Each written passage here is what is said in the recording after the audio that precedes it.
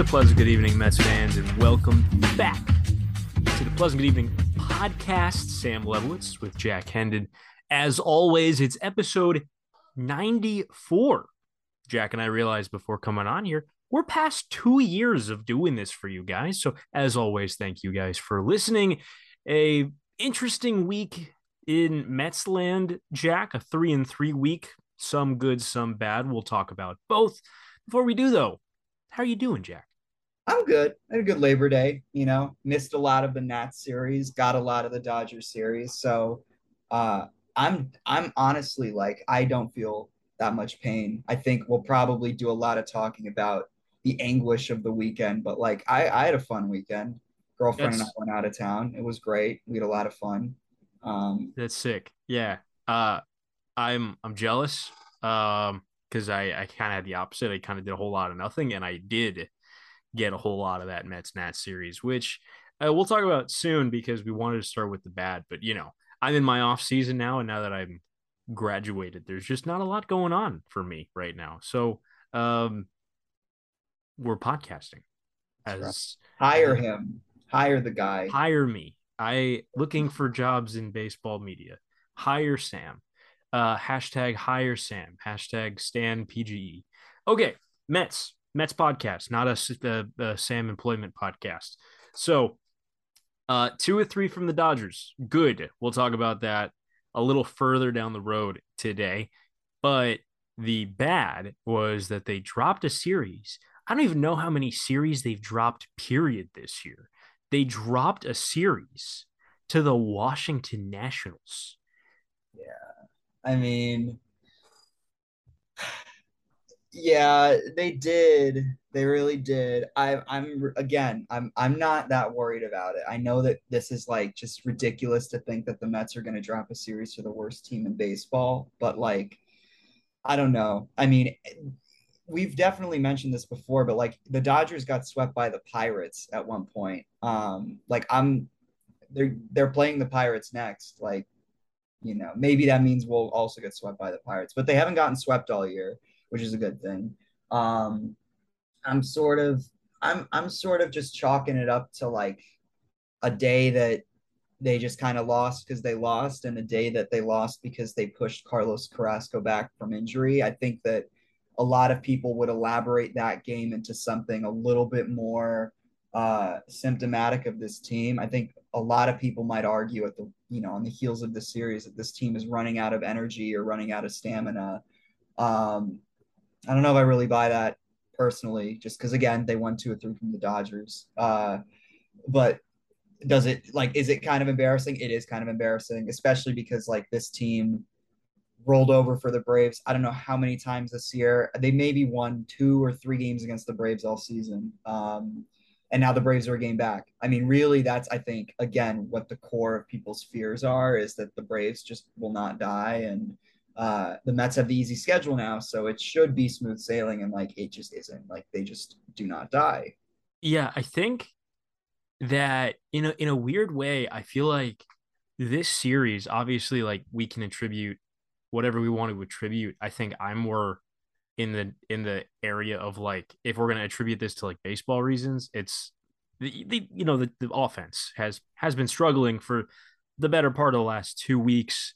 A lot of the wins have been fairly low scoring wins, and really since that Philadelphia series where they really were tearing the cover off the baseball, and especially that Sunday game, that weird wild Sunday game, the Nate Fisher game, it feels like since then they've just been a little more not doing their jobs Yeah. on the offensive side. So like I think if there's a baseball reason, we can attribute it to that. But I I feel like there's like a little bit of a hangover here, like a Dodgers series hangover. Like there was so much effort that went into competing with the Dodgers, especially after they dropped the first game of that series. And they come out, DeGrom shoves in game 2. Nimmo makes that insane catch. I was there. It was a great game. We'll talk about it more later. And then in the finale of that series, they come back and they win the rubber match. Yeah. Um, I think that so much effort and strenuous baseballing went into those 2 wins and the 3 games in general against the Dodgers, playing them so close, um, that you come out and it's like, okay, we're facing, we go from the best team in baseball to one of, if not the worst teams in baseball. And there's no guaranteed wins in Major League Baseball. This is not a 16 or a 15-2 team playing an 0-17 team. This is not like a guaranteed win situation. This is not the 1 seed in the NBA playoffs playing the 8 seed. There are no guaranteed wins in baseball. Anyone can beat anyone on any given day. And whether the Mets were tired after the Dodgers series or came out a little less effortful, a little more lackadaisical against the Nationals, or the Nationals just saw blood in the water and in a Mets team that uh, maybe needed a break, and they just played them really, really tightly and played them really well. And you lose 2 games. Not only do you lose 2 games to the Nationals, but you lose both of those games 7-1 by identical scores. You lose by 6 runs in both those games, and you had some really ugly innings against that Nationals team. So kudos to the Nationals, I think, for playing so well against the Mets this weekend. But also, I mean, the Mets just didn't show up in those last 2 games in the series. It was like, okay, I was a little worried about the hangover thing, and then they won the first game of the series, and I was like, they're fine. They're still this good baseball team, but whatever. Right. And then games 2 and 3 happen. I don't see I that first game is probably where I'm less inclined to believe this is a hangover thing. I think for us as fans, there's some sort of whiplash taking place because you expect everything to remain clear skies. And then they lose to the next 2 games, both 7-1. I think there's another point to be made about the flavors of those 2 losses because I think of them very differently. I think of them both as managerial losses more so than team losses. I think the offense being what it is right now is a problem. It was honestly a bit of a problem in the Dodgers series. It was a bit of a problem, especially at the tail end of that Rocky series. Like I'm definitely worried about that, but they lost on Saturday because they gave Adonis Medina the 9th inning down 1 run. And like, Well, okay, they also only scored 1 run off of like the worst qualified starter in the National League right, but I mean, they lost 7-1 because they gave Adonis Medina the 9th inning. instead of losing 2-1. Yeah, Right, which they like probably that were made about to do. unplayable. That's my insight on it. And then Sunday was just like Sunday was also managerial, both on Buck's part and like the team's part, because they clearly rushed Carlos Carrasco back, and like now they're in a bind that they probably shouldn't have even needed to be in. And that's upsetting, like as a fan, because you didn't think you were going to have these problems anymore after they took 2 or 3 to the Dodgers. And I know that like there are no guarantees in baseball, winning games and whatnot, but like this is the closest thing I think to a guarantee that there could have been, at least that you take 2 of 3. And they just didn't have it at all on Sunday. They looked bad all the way through. The offense continued doing what it's done the whole time, and now you have to worry about like cobbling innings together. You have to worry about how in the world you're going to figure out the last spot or 2 in your rotation, right? Because if Carrasco's not available, it's kind of down to Taijuan Walker. And if Walker continues to have this issue where like he's only going like 4 or 5 innings and he looks hurt every other start, like I don't really know what you do there. Um, I'm coming away with I think a lot more questions about the next couple of weeks than I was at the end of this Dodgers series. Because at the end of this series with the Dodgers, I really was like, I felt just such an attachment to this team, and I felt something really, really strong about where this team was headed. And um, we are kind of back at square one where we're sort of looking behind our, over our shoulders again because of the Braves, and that's frustrating. I still don't know how much of this is going to be like a hangover thing for them because they were also getting more days off. They had off today because the Pirates game got rained out. I think that was probably in everyone's best interests, including the Pirates, because like, they don't have to play baseball today, and that's good for everyone involved. Is it fair to call it a rain out? That might be a misnomer. I think postpone Yeah, would be better. yeah. They just kind of rain checked it, I guess. It Postpone because of threat of inclement weather that never kind of happened. yeah. I mean, who even called that? Was the Pirates because they were the home team. They were the ones who decided to Yeah, postpone. Like, all right, what like you want to sure. postpone the game? Postpone the game. The And other they're thing, doing, yeah, what's weird about it is the fact that they're doing a split doubleheader on Wednesday. when Yeah. the both teams have mutual off days on Thursday. I'm not so bothered by that. I'm happy that they keep their off day on Thursday. I think any off day that these guys can have where we get an opportunity to put the whole like fatigue thing to rest will be good. The Wednesday cap is going to be Bassett and DeGrom back to back. So I'm not that concerned about how they're going to use their pitchers. Again, I'm really just hoping that they put hits together against like another team with just a bad pitching staff. Granted, Really bad pitching not staff. as bad as the Nationals pitching staff. But as far as what happens, I think it's another. I mean, really, when you get to the root of what's going on, it isn't that different either from like the problems that we were having in like June or July, where like you weren't getting production from your catcher spot. One guy was standing out as the slump guy, and I think right now that's probably Pete Alonso. At the end of the Rockies series, it was Lindor that they made the scapegoat. I think Alonso is sort of the guy that everyone's putting most of the blame on now, but really like you're not getting production out of your DH spot anymore. It's just like when Dom and JD were there. Like Vogelback has not really been producing. They've been hiding Tyler Naquin. He's only gotten 3 at bats since we last recorded. I don't know what that's about. I don't know if they're legitimately like if he's hurt or if they're just not playing him because the matchups are all bad. Darren Ruff remains kind of missing in action. Like that I'm actually concerned about. I'm not worried about Alonso. I'm not worried about the usual guys because they have always turned it around, even in the course of a 162 game season. Like Mark Canha has played a 162 game season. Jeff McNeil has played a 162 game season. Like I'm not that worried about Alonso. I think it's convenient to worry about him because of the Derby, because he's, the cerebral player or whatever who, when he gets in slumps, he looks like he's in his head. But like he's a professional and he's a professional who plays every day. Um, it's more so those sort of part-time guys that like I'm looking at and wondering like where they are. Like at least Eduardo Escobar has been hitting lately from the right side. He homered on Friday night. He homered on Saturday night. I'm really happy to see that he's doing that. But is anyone else really going to do it? I mean, the Pirates are a perfect team to just put the smack on, and they're not really. I don't know how confident I am in them right now. Yeah, So like the Pirates suck. yeah, That's something that I think we really need to make clear. The Pirates are bad. yeah. There is not a single pitcher on that entire staff who I'm like, yeah, maybe they get shut down a little bit by them. Uh, David Bednar, like that's it. He gets 1 inning a game too. He's a closer. Like, Yeah. yeah, you know how best to deal with really good closers, Jack. Do you know the best strategy for dealing with elite closers? Um. Don't go into the ninth inning in a save situation with your team losing. Okay. I was gonna say you could lock them in the bathroom, but Win. yeah, you can do that too. Yeah. So like Bednar might not even be. I mean, he'll probably pitch in the series, but like if the Mets are, the 100 win team that we expect them to be at this point in the season, I mean, he probably should not get a save situation in this series. So, Go back to when David Bednar got a relief appearance in the All Star game, and Edwin Diaz did not. well, Edwin told him Edwin wanted him to. Did you Edwin, not see that came out after the fact that Edwin told the National League managerial staff was like, if you have a choice between the two of us, use Bednar. I've pitched in an All Star game before. It's okay.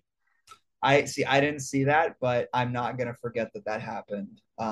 That's yeah, it's totally fine. Yeah, I had the same opinion of it, and then they were like, Edwin said it was okay, and I was like, all right.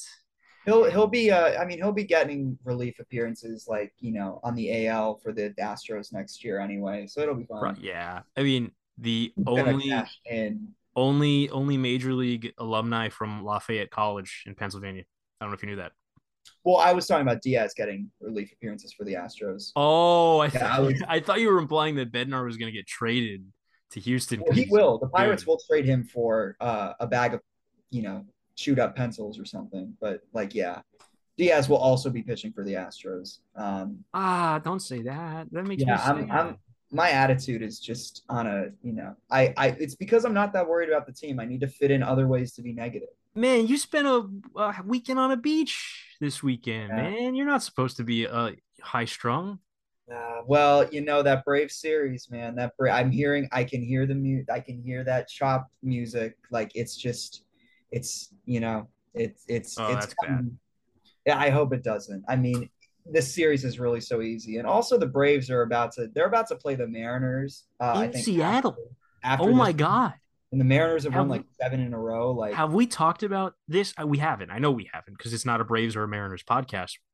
Tangentially a Braves podcast because they're a game behind the Mets. But the fact that they have to go to Seattle and then come back home, that is the worst. That is yeah, Seattle is the worst singular place to travel to in the Major League Baseball travel calendar, geography, whatever you want to like.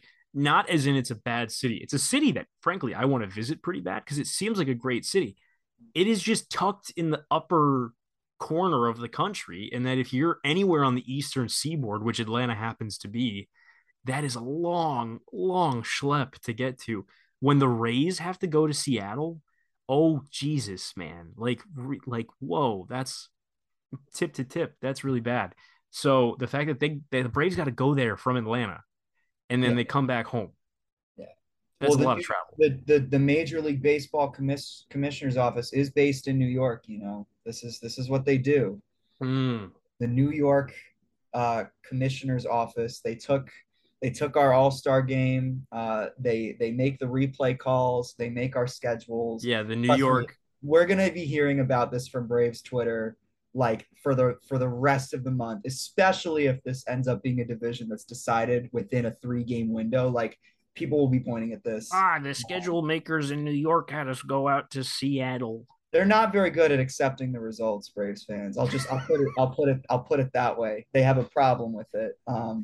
But listen, like next week we might be behind them. So again, Oh my God, we might be behind them in 2 days' time. We're if only a they get game the ahead of these lead, Braves. This is the closest the Braves have gotten. The yeah, Mets, the Mets and Braves have not yet pulled even. They've gotten it to one game a couple of times, but they haven't yet pulled even. Right now, considering it came on the heels of us losing a series to the Nationals, is why it's close right now. It was yeah. We were up 3 games. The Mets were up 3 games heading into the series against the Dodgers. They were Mhm. up 3 games at the remainder of the series against the Dodgers. And now after a series against the Nationals, they're up 1 game. They lost 2 games of ground to the Braves Well, it after was playing the Nats. the Marlins and the Nats switched bodies. Oh my God, the Marlins were terrible this weekend. Yeah, they've lost like 9 in a row. They're horrible, The and Marlins were embarrassing this they weekend. do this every September that the Mets are in a competitive window. They make it harder for the Mets. They did this in '07. They did this in '08. They did it in 2015 when like they threw behind Cespedes. Do you remember when they like tried to hit him and they actually hurt him? Like they just do this. The Marlins are just they need to be investigated. I Yeah, think they okay, need to let's reopen that. let's chat about the shenanigans they were up to this weekend in Yeah. Atlanta because all right, so 3 game lead for the Mets in the East. The Mets win on Friday. They have that game in cruise control for most of it. They were up 3-0, then it was 3-3, but then they won that game by a wide margin. The Braves were up against the possible Cy Young winner in the National League in Sandy Alcantara. You know what he did? He gave up 2-run homers to Travis d'Arnaud and Vaughn Grissom in the same inning. Mickey Mouse. Yeah. Fraud is what I'm hearing about Sandy Alcantara. He Yeah. had his first clunker in months. Well, And then and then yeah. what happened game 2? The Mets can't score off Patrick Corbin. They let the game get even more away from them late. But oh my God, maybe the Marlins come back. They're only down 1-0. Kenley Jansen's been awful for a while now. Oh my God, he's melting down. Oh my God, bases loaded. Oh my God, a sac fly. We've got a tie game. We've got a tie game in Atlanta. It's 1-1. Bottom of the ninth inning. Steven Okert walks in the winning run. Mhm. Walks in the walk-off run with 2 out. Yeah. And then they got beat by Marcelo Zuna on Sunday, who's like the Yeah. worst position player in like the entire National League. Like it's incredible how like useless the guy is on the field, and I'm not even going to speak to the kind of character he is off of the field. Like Pretty useless off the field too. the Marlins, Uh, they're and just they were getting no hit by Max Fried through 5 innings. They yeah. were only losing 1-0, and then Fried has to leave the game because they had like a 2-hour rain delay, Mhm. and then still they bow out Yeah. after Fried loses. Like they still lose by a lot. So he like that sweep. The Marlins should be contracted for their performance this weekend. So, okay, just circling back to the Mets because I like the tangent. Uh, but the Mets have plans here. How do you fill the last spot in the rotation right now? Because honestly, realistically, you have four people competing for the innings after the first three starters. I know you said earlier that you're concerned about Carlos Carrasco and that they rushed him back. And I think it's fair to say they rushed him back, that he probably needed a rehab start. They've told us the whole way through that the oblique strain was like the lowest level oblique strain and that, it's not out of the question for him to have made it back this soon. He spent 20 days on the IL. Could he have used a tune up start? Yes. Um, is it also, I think, fair to us as fans and critics of this baseball team to suggest that if he was ready for even a rehab start, that a start against the Nationals, maybe not qualifying as a rehab start, certainly also works as a tune-up, and that he probably should have been able to give the Mets more than he did against that team specifically. I think that is not unfair to say. Yeah. Like I hate the situations where you're just like where fans are like, you still gotta pitch better. I don't care, pitch better. Like that's kind of my vibe here is that if he was comfortable enough to get on a mound, you're facing like the worst offensive team in baseball now. Like go get him. Yeah, I'm still not sure how comfortable he is. Like I said before, I'm still not so comfortable or sure how comfortable Taiwan Walker is on any Oh, I'm given much day. more worried about Taiwan. Yeah. I honestly like I think there's a real chance that like David Peterson ends up getting playoff starts if this continues. Like if Walker and Carrasco don't pick up at some point and you need a fourth starter, I think that even if it's a tandem thing where like you're sharing innings with Trevor Williams, I think David Peterson might actually play himself into a role. And that's not necessarily a defeatist take on my part. Like I think David Peterson has just been that consistent lately. Um, and I hope he gets a chance. Again, he's also pitching like to the Nationals and those teams. But if he's pitching better than that, to them than Carrasco is, I mean, can I we? just Carrasco, like he wasn't getting, I know they were using this word on the broadcast a lot. He wasn't getting shellacked. Like there wasn't a lot of hard contact against him. They were kind of singling him to death, and I don't know. I just gotta. Fall behind the counts. He can't fall behind in counts though. That's the thing. Like it's give and take. I think. Like I think you're right. He's not getting beat around like like a minor league option. Like it's not like when we saw Jose Budo pitching, but like Yeah, like this wasn't like when he was really bad in the first innings earlier this year and last year when he'd give up like a first inning five spot, and it's like yeah, Jesus. This was like he gave up two run singles sure, um in that third inning. Obviously, the fact that he gave up the first 2-run single and then he walked the next guy, that set up a situation in which, all right, if he reloads the bases with another walk after he's already given up two-out runs, maybe you don't let him face another guy. But it's also Keibert Ruiz who is OPSing in the mid sixes, yeah, and that is a guy you should be able to get out. So also like just in general, Luis Garcia and Lane Thomas are guys that you as a pitching staff should be able to get out a whole lot more than you did this weekend. Like Lane Thomas had a streak where he had 5 hits and 5 at bats. He had the go ahead home run in game two. He had hits in his first two trips on this in the Sunday game. Like you gotta be able to get Lane Thomas out of all people, like Lane more like Lame Thomas. That's right. That's right. Cesar Hernandez, like, is he really that good? Like, He had no home runs this season. right. Like I know that Trevor Williams has been good, but he just left something middle in, and we let him hit one in the second deck. I Zero think home runs. to take it back to my general like diagnosis of what's going on here, like I'm worried about that part of the pitching staff. And obviously the bullpen is going to be whatever the bullpen is in October, like however they're feeling, whatever their mood is, like, maybe like, Mercury's in retrograde and like Joely Rodriguez will just be good for a couple weeks because he has those stretches. But like, that's Tyler McGill is kind of like blowing through his rehab and throwing 97. Like you do have, and potentially Drew Smith comes back and is good too. Like you need to see it before you buy into any of it, but like there are reinforcements. There aren't really any offensive reinforcements coming. Like there's no more big bat walking through that door. They've Yeah, committed to with not Beatty giving Mark. hurt. Yeah. Mark Vientos is not getting a call up at this point. I don't know how I feel about that, but I don't really think you should have two right-handed hitters who only hit lefties and can't play the field on the same roster when you only have 28 guys. Like, I guess I get it. But like, you know, Terrence Gore is going to be on that postseason roster. So like you need the hitters to hit if that's going to happen. And they're not really doing it. Terrence Gore. I do love Terrence Gore. I must say, I I do love the love. concept of him. I love the concept of a guy who is so fast, but literally does nothing else well and just keeps finding jobs on winning teams.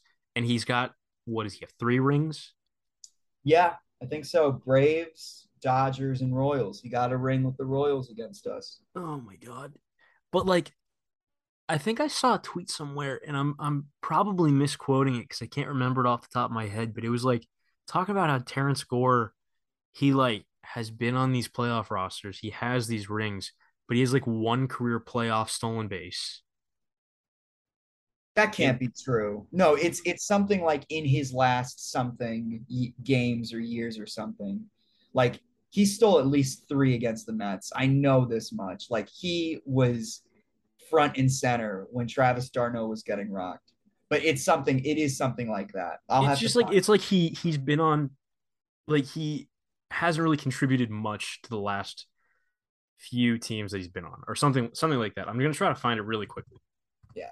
I mean, while we're on the subject though, like I listen. It was fun watching him steal that base against the Dodgers, and Buck clearly wants this. You know what I mean? Like it's the same reason Jankowski got so much time at the beginning of the year. Like if Buck wants someone who does one specific role like really well, he's gonna get it. And they did this. I'm telling you now. The Mets called him up before the September call ups happened. He got Brett Beatty's spot on the roster so that he would be eligible to play in the postseason. Because if he had gotten added to the 40 as a September call up, he would not have been eligible. But because it was pre September and they made that decision, and just the fact that like he's getting a spot for an actual like player who has multiple roles on a team, like they're doing this so that Terrence Gore can at least get an opportunity to show that he can play on a postseason roster. And I think he's going to get it. Um, anyway, that's my Gore thing. I like the concept though. And listen, he's won 3 rings. Like he's played for teams that put him on their team, and then they won the World Series. Like, um, so maybe it's a trend. It would be awesome though if he ends up. He's like 30 now, I think. So he's got a lot of time in his career to rack up rings and just outpace some of the best players, to never win a ring. Like he's already got more rings than like Ichiro, um, Pedro Martinez. I guess Pedro has one, so it's not a big joke. But I don't He's know. just a little tiny man who runs real fast. He's a weird He's little guy. He's he's their weird little 31. guy. He's 31. 31 and he's listed at 5'7". He's been appearing in big league games since 2014, which feels like that's 3 years ago, but it's actually 9 years ago in Yeah. baseball, which is wild. I mean, yeah, I'm looking at his Wikipedia page. In high school football, he averaged over 9 yards per carry as a running back his senior year. at in college and in 4 years of playing baseball at school, he stole 145 bases and hit 474 as a senior. I mean, look, what sets him apart from a lot of these running, run first guys is that he actually has a successful track record when he attempts to steal bases. He's stolen 41 out of 50. Like that's pretty good. It's not Billy Hamilton. Do you remember when Billy Hamilton was on the Mets and just got thrown out at third base like twice a week? Yeah, Um, it seemed like that. like it was, you can have fast guys who simply don't know what they're doing. Terrence Gore was a good pull for a guy who you want who's just fast. Yeah, he's already stolen a bag as a Met. Yeah. There's a very funny shot of him, like I think standing upright on second base, like both his feet on the bag next to Gavin Lux, who is not a very tall person. He's like, And yeah, Gavin looks like 6 foot. but in that shot, it looks like Gore is actually as tall as Lux because he's standing on the base. And it's just a very watching baseball picture. I Yeah, like it a lot. Um, as I'm surprised that I haven't seen more memes about the fact that his last name is Gore and like the villain from the latest Thor movie is called Gore the God Butcher. So like have you seen the variations of that meme where it's like people like take that name and like turn it into something that they're good at? Like dudes who like crush brews, like Chad the Beer Slayer, you know. no, actually, no, I haven't. But You that's haven't okay. Well, I'm surprised people haven't done that. Like you can do that, Terrence Gore the catcher slayer or stolen base slayer or something. I don't know. Someone who's there will be a lot of Terrence Gore just stole a W out of your team's hands. There will be a lot of stuff oh, like those the little post game memes after yeah, wins. the little Those are my favorites. you just got outrun by Terrence Gore. Yeah. That's Terrence Gore has joined the Mets in the postseason run just to beat your team. yes. Yeah. Uh, I This mean, is nothing tops this the is my Your eating Loss will face. be featured. The Your well, yes, This Is My Eat Face is good, especially because like Canna usually, especially of late, like Canna is the guy that actually does the thing that gives them the win. Like Yeah, I he's love when he does the thing. so the Let's Eat face is like really good for those. But I mean, anytime they pull out like an amazing finish and you get the Your Loss will be featured on amazing finishes, like Yeah. there are a lot of those coming up. Amazing finishes this year is going to be 3 hours long. It's going to be a movie. I mean, even if this team, God forbid, loses in the first round of the wild card, there are like so many memories that like to give us 6 or even 5 really good months of Met baseball during this time. Like it's gonna mean a lot. They can basically like go 5-20 the rest of the way, and they'd still end up with 90 wins. Like I am Shooting grateful. for a hundo. Let's Shoot, shoot for 100. shoot for the 100, shoot for the division, shoot for the World Series. But I think the Degrom game is definitely worth talking about among like Oh yes, we're gonna. Speaking of 100 win seasons, which make us happy, we're gonna talk about another thing that makes us happy. Um, Now I think, which is the Mets winning a series from the Dodgers and doing it in very dramatic fashion. That was really cool. I yeah. think we should talk about that. Cool. So the good part of this week was the Mets beating the Dodgers, 2 of 3. Alluded to it earlier. Talked a little bit about that earlier, but haven't gone in detail with it yet. Now that we've gotten the negatives of this week out of the way, let's get the positives into the podcast. The positives. Um, Sure. Sure. I didn't agree to that, but yeah, we'll call it that. the positives. You see what I'm doing. So okay. I was worried. I was worried at the start of that series because I'm always generally like a little bit worried when Taiwan Walker's pitching because I don't think he's very good. And I think he's a nice guy. And his tacos looked good and raised some money. Ty's Tacos, that little thing they did this week. But That's fine. Yeah. he hasn't pitched well for a while. And there's a whole lot of blue on his baseball savant page. And he pitched like it against the Dodgers. on the opening game of that series. Kudos to him. He didn't, he didn't like let the doors blow off of him, but still, I don't think it was a good start. Um, so I was worried heading into that series, as you were too. We kind of doom posted a little bit last week in preparation of that series, and we're like, this could be bad. But that's kind of where I was at after the first game, and I was like, okay, we got DeGrom going game two. Like we need him Yeah, to deliver, and he did. he did. He did. He worked on a no hitter, which Gary jinxed. Gary loves to do that. Did he? I was at the. I mean, Oh, dude, it was bad. He literally said 4 1/3 no hit innings, and then on the pitch, Justin Turner singled into left field. Like, and then as soon as SNY has like the shot of Lindor diving and getting back up, and you just hear Ron and keep both going. They're gonna give it to you on Twitter, and Gary, like you know, the smug bastard that he is in these times, goes, "I don't care." Like, we know you don't care, Gary. We that's good. know you don't care. I listen.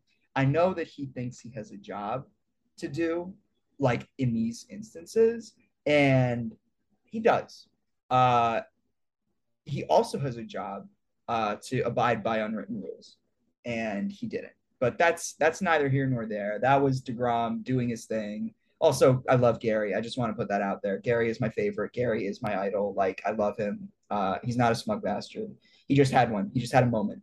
But Okay, I didn't know that because I was oh there. yeah, Um, that's funny. I think my own broadcaster Sam getting up on his soapbox for like 12 seconds. I think that if I was calling that game, usually what I do is if there's something like that brewing, I won't allude to it until I'm tossing to break or coming out of break. Nah, more so tossing to break, like, oh, that's 5 no-hit innings. We'll be right back, that kind of thing. yeah.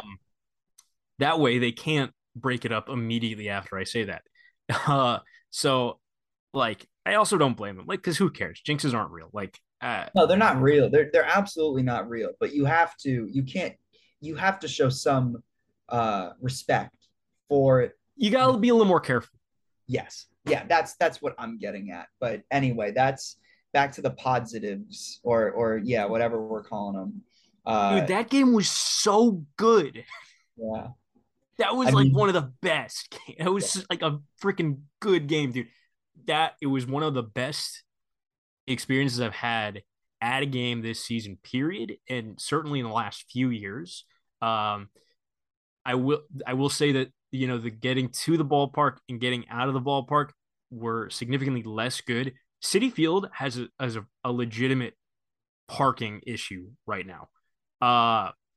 Like I'm looking forward to going to playoff games. I am not looking forward to driving to playoff games because the DeGrom game was I get that it was during the US Open and that Serena was playing that night, but it was also a Wednesday and there was so much traffic getting to the ballpark that I was on the road at 5 o'clock and I pulled into the parking lot at 7:03. And it normally takes me about 50 or so minutes to get to the ballpark.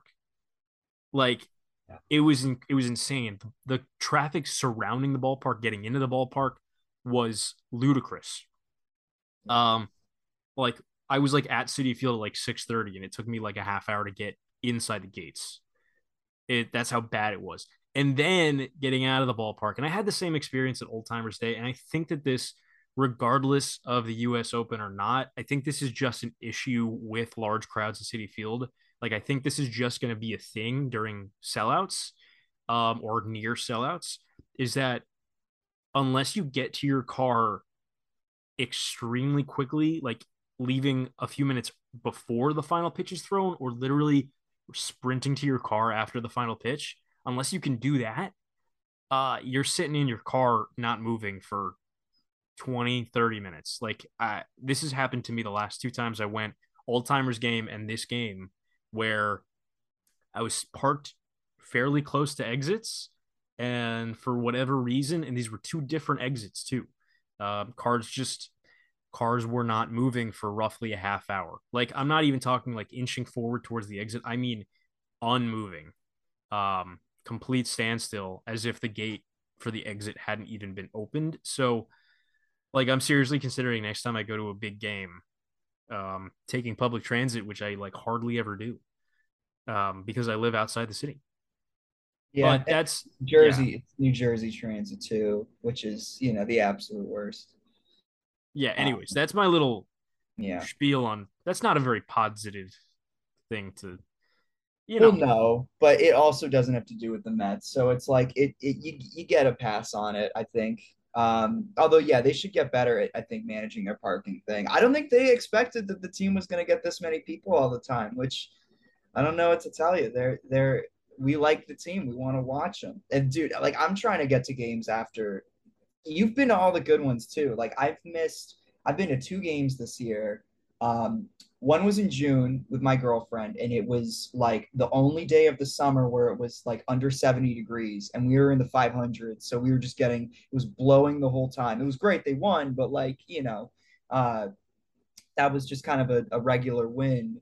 And then I went to a game with a bunch of friends, Abigail, Rich, the likes, and they literally lost and left the tying run 90 feet away because they didn't pinch hit Jeff McNeil for Tomas Nido. Like, and meanwhile, I you've been to the old timers event, you went to the Keith game, I right? did not go to the Keith Oh, game. you didn't go to the Keith game. I'm I sorry. was well, okay. I've been to. I'm pretty sure I'm 5-0 this year, but I had the 2 month long gap in the middle where I didn't go to any games because I was on Cape Cod working. That's right. Uh, Work. But you went hey, to. I mean, would you say this was the best win of the year, though? there's been so many good ones that I Yeah. don't know if I can say that. This was a pretty damn great win, and there's reasons for. I mean, like we haven't even talked about the narco of it all. Like which is also so cool that like okay, Timmy Trumpet was there for the first game of the series. The Mets lost, and then he was like, "Hey, I'm coming out for the second game. I'm Australian. This is a terrible accent. It's more Yeah. British. We're not Shrimp going to on be the very barbie." popular. We're not going to be very popular with the Australians now. I don't know how many listeners we get from Australia. I can check the listening metrics. What if Timmy Trumpet was listening to this? Timmy Trumpet, come on the pod. Oh my God, dude, Give us give that us in the itself, same give us the same 3 lines about how you're a Mets fan for life and you'll be at the playoff I games. gotta say, listen, I gotta say, I don't think I've ever experienced uh watching another person like become a fan the way that we all have experienced watching Timmy Trumpet become a Mets fan. It's very entertaining. This because he loves Mr. and Mrs. Met. I don't know if you've picked that up or seen that, but like when he first saw the video of Edwin coming in, he was like, "Look at these guys," and it's just a video of Mr. Met and Mrs. Met like pretending to play the trumpet. Like he is so innocent. He has no idea like what watching the team is like, but he loves it anyway. And like, Man, he didn't know what baseball was 2 months no, ago. he didn't know. He's just, he's an Australian EDM guy. He's got a lot of more important things to do. And he has picked, I think, the craziest experience among the baseball fan experiences. Like, I mean, when the Mets lose games now, like, he's just going to hear it in his mentions. He's going to get the same, I mean, he probably was getting a lot of people calling him Jinx For for the showing first up. And yeah. I will say, I was getting like Donnie Stevenson flashbacks because the Mets, for the most part this year, have done a very good job of like not trying extremely embarrassingly hard to make everything like a meme. Like, do you remember the home run horse last year? Like, there were just a lot of little things that like they tried to cultivate like a whole culture around. And like, really, the best culture to build is just like a culture of fans watching your team win. Um, and they've done a good job sticking to that script this year. And ultimately, like the Timmy Trumpet thing never ended up getting to that point, but like I was a little bit worried that they were gonna like overdo the bit, and they didn't. Um, and I mean, not only did they not overdo it, but the way that they executed the Wednesday night game um, was perfect. I mean, they had everybody in baseball watching them that night, that ninth inning. And Edwin Diaz was like perfect. Like I think a lot of people were worried that like we were going to listen to a great song and then watch Edwin Diaz implode, and he did it. He was lights out. It was like a 1-2-3-10 pitch ninth inning. Yeah, It was it was so perfect. great. It It was was so for a great. 2-1 game against the Dodgers Yeah, with like the middle of their it was like 2, 3, and 4 in their lineup too. yeah, It was like remarkably low stress. yeah. The slider was just so good, and then obviously like he came out the next day and threw 103. Almost Like gave up 2 missile home runs. yeah, yeah, but the 103 I think makes up for all of it. Yeah, he was In a angry. way. But like, okay, so there was the Edwin thing. Like, we'll probably talk about the narco thing like all year because it might be like the best, I think, entrance associated with any player, or at least the most popular movement, where you're, I think equating a pitcher and a song together since Enter Sandman. Like it's gotten to that point now, I think, where wherever he goes next, it's going to be his song too. Like I know that Braves fans are really pissed because like William Contreras has his own little thing with the song where like when he hits a home run, they play it. And like that's fun, That's his fine. walk-up music, I thought. It is also his walk-up music. Like they do little things to troll and make it like it's theirs, but They really like yeah, they everyone, played it during the rain delay on Sunday. They played it after the Mets game went final. yeah. Even when Edwin Diaz like has a bad game, that song belongs to him, and it doesn't matter if he's a Met or a Philly or a National or an Astro or a whatever. Like he's going to use that song, and everyone's going to know that it's the Edwin Diaz song, which is great. And He's been using it since he was a Mariner. Like, is it right? has it been that long? He's used it on and off, but he was using it when he was like really good in Seattle. That I didn't know. I knew that he Yeah. started. I knew that he was using it last year because they talked about it a little bit last Think season. I think he was using it in 2018 Yeah, and which then yeah, he went back to it a little in 2020 and then was using it a lot more last year and now it's his full-time thing. I mean, it reminds me like obviously this is to a lesser extent, but I mean Mets fans really enjoyed when Jerry's Familia was really good and Danza yeah. Kuduro became very much his entrance song. I mean, it was his entrance song, but like I very much associated it with him. But Yeah, also like I have really weird associations based on songs that pitchers use. Like I still associate Weezer's Island in the Sun with Jacob Rain because that's what he used to walk out. I did not know he used that. That's very funny. They got a lot of good walk-up songs. It's. I Dude, feel like Adam Ottavino's got a great one. Or Trevor Alive May. by Tre- Kid Cudi. yeah, Trevor May's got a good one. It's Coheed and Cambria, Welcome Home, which has got a great little guitar lick at the beginning that he uses. Yeah. It's great. Oh, it's Michael so good. Gibbons doing Ready or Not is also really good. I hadn't heard his yet. It's also it goes pretty hard. I mean, the thing to your point about Familia is like I also associate that song with him, and that's his song. But I think there's like another level that you need to climb as a player when you own the song, where like Oh you yeah. go into that song and like not only do people know it's your song, but people know that like you're gonna just tear it up. You're gonna go out and you're gonna throw 10 pitches. The game's gonna be over in 5 minutes. The other team's gonna piss its pants. Like I never like honestly, I had some experiences listening to Donza when Jerry's came in where I was like, oh my god, like they're gonna give it back, like they're gonna lose. You know what I mean? And like that's not even when he was good. I had feelings like that. Like I remember distinctly like him coming into Game 5 of the World Series, which I was at, and they brought him in after like Harvey came out of the game, and they played that song, and I didn't feel good. If the shoe had been on the other foot and Diaz had been coming in with Narco playing in that same spot, I think I would have been like, all right, like it's go time. They're gonna win. Yeah, Um, I think I that's why I was trying to say that it was like yeah, Familia was like to a lesser extent right. because like I think if you ask like a Padres fan or a White Sox fan in 2016 what Jerry's Familia's entrance music is, they wouldn't have been able to tell you.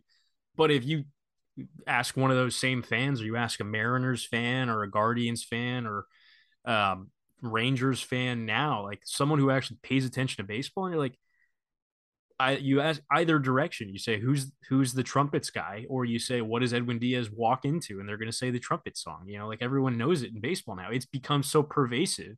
Like talk about memes as a part of culture as like a thing before the internet. like this is like a meme. This is something that has spread so far through baseball culture that it's like it's spreading into other Yeah, areas of our culture. Like, people get married to that song now. Have you really? seen that? There's a guy who was like, my wife said that if I get 3,900 likes on this tweet, I can use Narcos as my walkout song at our wedding, and he got like 5,400. So he got Narcos. Like I people yeah, are embracing this thing it's really obviously it's being strongly. used at other sporting events now. Like I saw because Yeah, yesterday was the first Saturday of the college football season, or this weekend was the first Saturday of the college football yeah. season, and I think maybe it was Alabama. It was I don't remember specifically which college it was. It was a major program, and it was someplace in like the southeastern United States because I remember thinking that, oh, that's close enough to Atlanta that like Braves fans are getting pissed off in the replies because Yeah. I think it was Alabama. And like, if I'm wrong, someone tweeted me or whatever, but someone like literally tweeted at the Mets and was like, are we doing this right? And it was a video of them playing the trumpet song in their giant packed college dome, um, or bowl or whatever, the stadium. What I want to Um, know is like where was this song when like I was walking in my graduation? Like where was this song when I needed it most? You know what I mean? Like, Still being used by Edwin Diaz. I walked to graduation in May. Like it was still being used by Edwin Diaz. It just hadn't blown up yet. but like where was my what I mean is where was my music? Like that's the thing that I'm getting at. Like it really is also just I think taking off as this like theme song thing because it also has like a WWE uh aura around it where like you're affiliating like coming in to do anything with that song. Like everyone has their own like ninth inning that and they have their own Narcos that they play before they go in and do it. But I mean, yeah. So that's Diaz and that's Timmy Trumpet, and that was like SNY as usual just did like a tremendous job capturing it. And I know you didn't get this because you were getting the live experience of the game. I watched it, the clip afterwards. Yeah. It was very cool to see live too. Oh, so great. And Timmy Trumpet was just like having so much fun with it. That I was, don't know. I don't remember how clearly they can see this if you can see this on the SNY video version of it, but like he was out on the field for a long time. mhm, He was out on the field for the entirety of Edwin's warm-ups. yeah, And I was waiting because he was like still dancing and the right. song was still playing as like I forget who led off the inning. Trey Turner maybe was like walking to the plate. And Yeah, I was waiting for like people to be like, all right, get off the field. Like for an umpire to like motion towards him to get off the field because that's how long he was on the field. He did not want to get off the field. yeah. And it was hysterical. I was like, Edwin was finishing his warm-up pitches.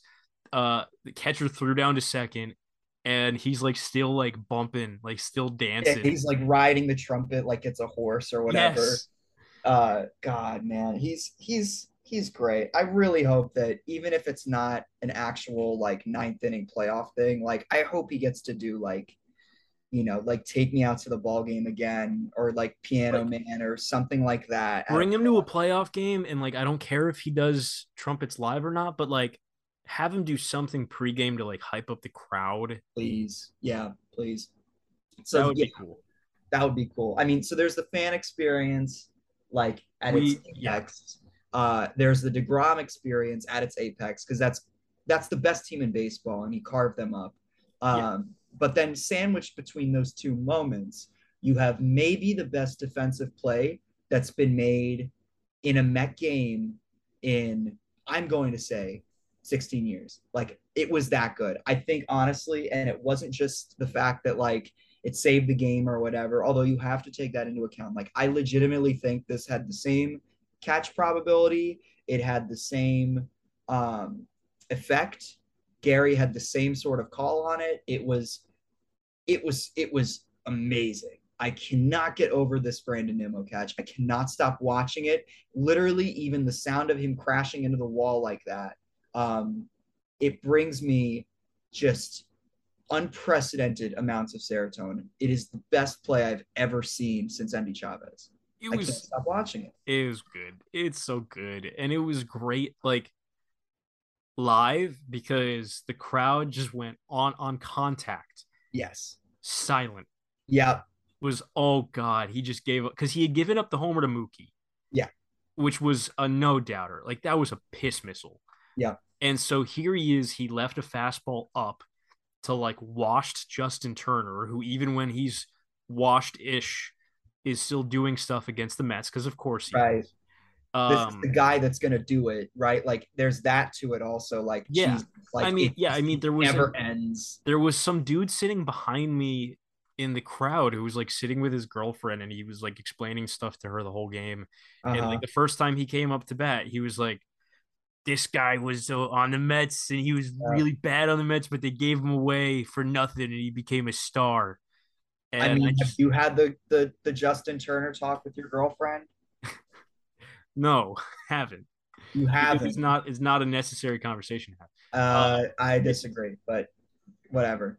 It's fine. uh so like of course like if someone's gonna do something like that, it's gonna be him Yeah. because Yeah. he has this aura of he's a heel now, like to He's a Mets. Yadier Molina. He's a Travis d'Arnaud. Oh, He's Darno is quickly yes. becoming that, yeah. If Like he isn't already. yeah, it's a common. It's like yeah, it's not Chase Utley levels of terrorism, but like it's It's it hard to be it's I get what you mean. It's hard to be Utley when you're not in the same division, yeah. you know? Like Yeah. Darno could be Utley in a sense. He's not an evil guy like Utley is. Right. Like Utley, I think, has the character arc too. I also think Turner probably has stuck it to the Mets more than d'Arnaud has. But then again, like Turner has like 3 years on Travis because of how recently Travis got dumped and how long ago Justin Turner because Turner was doing this to the Mets like when Jacob DeGrom had long hair and they were in the playoffs together. Like this is just what Justin Turner does. But I was convinced like that's it. Like Justin Turner's going to tie the game. Jacob DeGrom is having his, giving up solo home runs moment. Like the Dodgers are going to take this thing, especially after the way they lost on Tuesday night.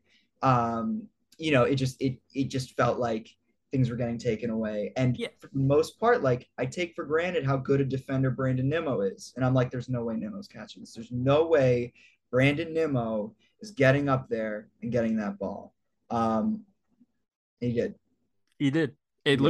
It looked off the bat like it was a missile. It looked like it was gonna leave. Um, it was low, but it had carry to it. And it was hit extremely hard, and I had the same thought as you. I was like, here we go.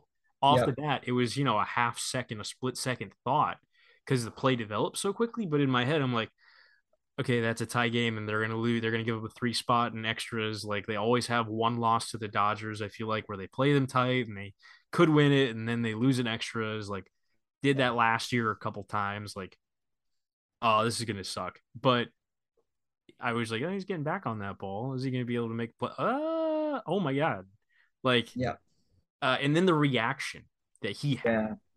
And the where reaction Jake had. oh my god, yeah, Jake, he got a smile out of Jake. He Yeah. tipped his cap to Brandon, both arms in the air. Like, oh my God. And Brandon is a guy who, in general, obviously, he's the most excitable man in baseball, Right. but like, he's hardly ever like an F yeah kind of guy. Like, he's always like, It's not like a I did that, I'm the man yeah, kind of. it's always like a gorsh, I just hit a homer. He always acts like he's been there before. You know what I mean? Like even the walks, like he acts like he's walked before. He does the sprint every time. Like that was just like ascended on fire Brandon Nimmo. And It was pure astoundment that he made that play. It was like, but he, I can't yeah, believe I just did that and I'm fired up. he earned that too though because like just on it you look at Savant and I know that like defensive metrics are still very sticky and hard to get down pat and really get accurate results from, but I mean, this is maybe like the fourth or fifth time Brandon Nimmo has made a really, really good acrobatic style defensive play to save a run. And like the arm is always going to be an issue, but like there was a time when this guy just could not play center field. I think even at the beginning of the season when the Mets decided that they were going to go with Marte and right and Nimmo in center, we were very critical of that. And I think a lot of people were very confused as to why the Mets made that decision. But Nimmo has pretty much earned it in a way that I think I don't think Pete Alonso's uh you know emergence as a first baseman in his rookie year, for example, comes anywhere close to this. I don't think I've ever seen a player on a defensive level go from what Nimmo was even last year, much less 2 years ago, to what he is now. It's probably not like Gold Glove caliber, but it's actually like legitimately good at tracking and catching fly balls now. Yeah, Uh, we've been hearing this story, I think, since the yeah, catch that Brandon, has gained speed and he's trained to get faster. And, not many guys as they approach 30 are gaining a step, I think is something that literally Gary said this week. yeah, Like, because he wants to be a center fielder. Like yeah. when he came up, the book on him was he doesn't have the arm for right, he doesn't have the range for center, and he's got the bat probably to stick in the majors and he can go and catch baseballs, but like it's a Yeah. left fielder. This is a guy who's going to play left field because he doesn't have the arm and he doesn't have the range. But he has the range now. He gets to stuff. He gets to almost everything. Yeah. Like he is like an above average runner now. I don't think he's elite, but he's like bordering on borderline elite in It's terms of very good sprint speed. closing speed. The closing speed is great. Yeah. And like he's fast. He's a fast guy. And it doesn't show as much, I think, in his base running so much. Like he doesn't beat out a ton of infield hits and um He just, this is yeah. He this also is doesn't try and steal. Like, no, he doesn't steal bases. He'll right. score from first on this is the kind of thing with certain of the like some of these bigger athletic guys. Like Brandon's like 6'3" or so. Like he's a bigger guy. So this is just something that I've noticed that there's two types of fast guys.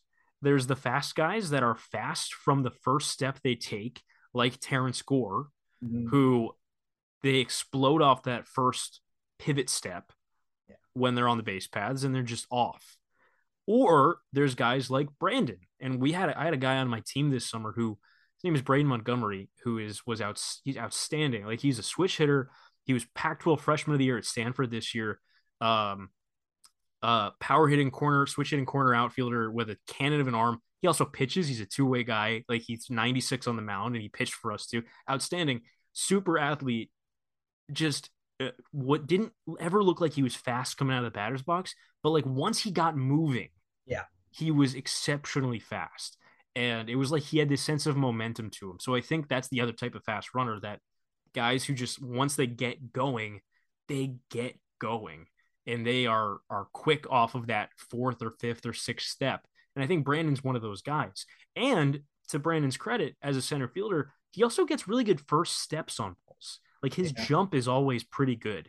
And it used to be horrible. Like that was the thing that he used to have a really hard time with, was simply reading balls off the bat, constantly getting beat on line drives, taking bad first steps, taking like circuitous routes to balls. Um, that was a home run ball that Turner hit that required, you know, every step to be perfect and the jump to be perfect. Yeah, he didn't get back to the wall and had time to like time it and leap. He was on a dead sprint and he just catapulted as he approached the wall. And he caught it while he was moving back to the fence. and that was also like a we're gonna win this game catch. Oh Honestly, yeah. like once that happened, it was like, all right, they're gonna win. Doesn't always work out that way. No, it doesn't. But As we like, know, as Mets yeah, fans know better than any team. right, literally the last catch of that caliber, we thought they were gonna win, and they didn't. Like everyone thought they were gonna win, and then Yadier Molina happened. Um, very grateful Justin Turner didn't get another at bat in that game, because he might have actually had something to say about that. I mean, he almost took Edwin deep, the following day. So really, like, who's to say? Get the Dodgers out of town and hope I that we think, somehow avoid him in the playoffs. yeah. I mean, my last point on this, just on that day in general, when I talk about it being the best win of the year, I think with the Rockies win, the Mets have basically progressed past a point of watching the team win games and thinking like, man, like they just keep winning these games in these unbelievable ways, to like watching a team win a game and do these amazing things, against a really good team for that matter, and coming out on top. And it's like, this team is really, really good. Like that was, I think, at this, and the later we get into the season, the more those are going to matter. But I think that at least until the Braves series, if it matters by then, there isn't going to be a win that, even as exciting, a walk-off, a comeback, whatever, I don't think it's going to be as, it's not going to have the same gravity that this one did, simply because of who it came against, how they got that win, and also to some extent what it meant for them the following day, because they basically lived off of that win for 2 more days.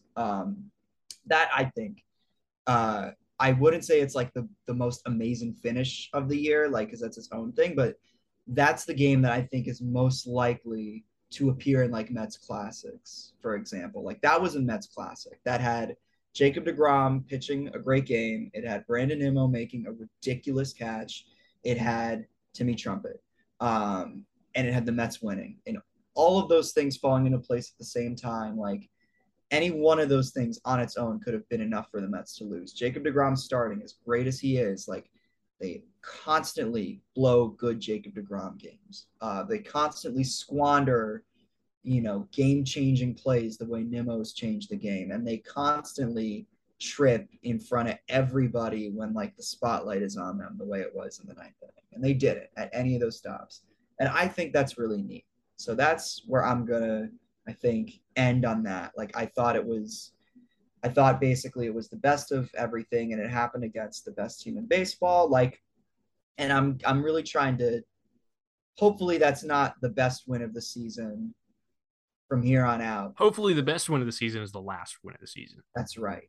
Exactly. I think that's the attitude to take on it. But like as for right now, I think like that's the one that I will go to the most often when I really need to remind myself of like what this team is and what this year has been. Uh, that's yeah. I don't know how much more you have on that, or if you want to remember guys, but that's I've pretty much spilled all the ink that I can. I agree with you. It rocked. It was really cool being there. Sunday felt, touch and go for part of it, but once they tacked on runs late, it was like, all right, yeah, we're chilling. We just took a series from the Dodgers. This was cool. Yeah, so that was cool. Obviously, the games that followed it not as cool, but yeah, let's remember some guys quick and send the fans off to this series in Pittsburgh. Jack, who you got?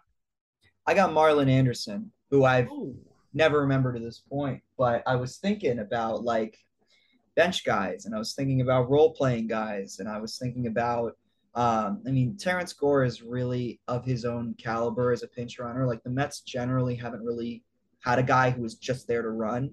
Um, but as far as guys who I wish they had right now to just hit the way that like Vogelback should be hitting, the way that Naquin and Ruff should be hitting, Marlon Anderson was like really, I think, doesn't get enough credit for the way he performed on those two teams, uh, the '07 and '08 teams, but especially the '07 team down the stretch, like as they were collapsing, because their offense was really, I mean, their pitching staff was the worst of it, but like they were missing production from a lot of their key players. Like I think Delgado had a really bad last month of the year, but was going through the game logs on Marlon Anderson because I wanted to be right. I thought I remembered him being really, really good down the stretch of that year when seemingly no one else was.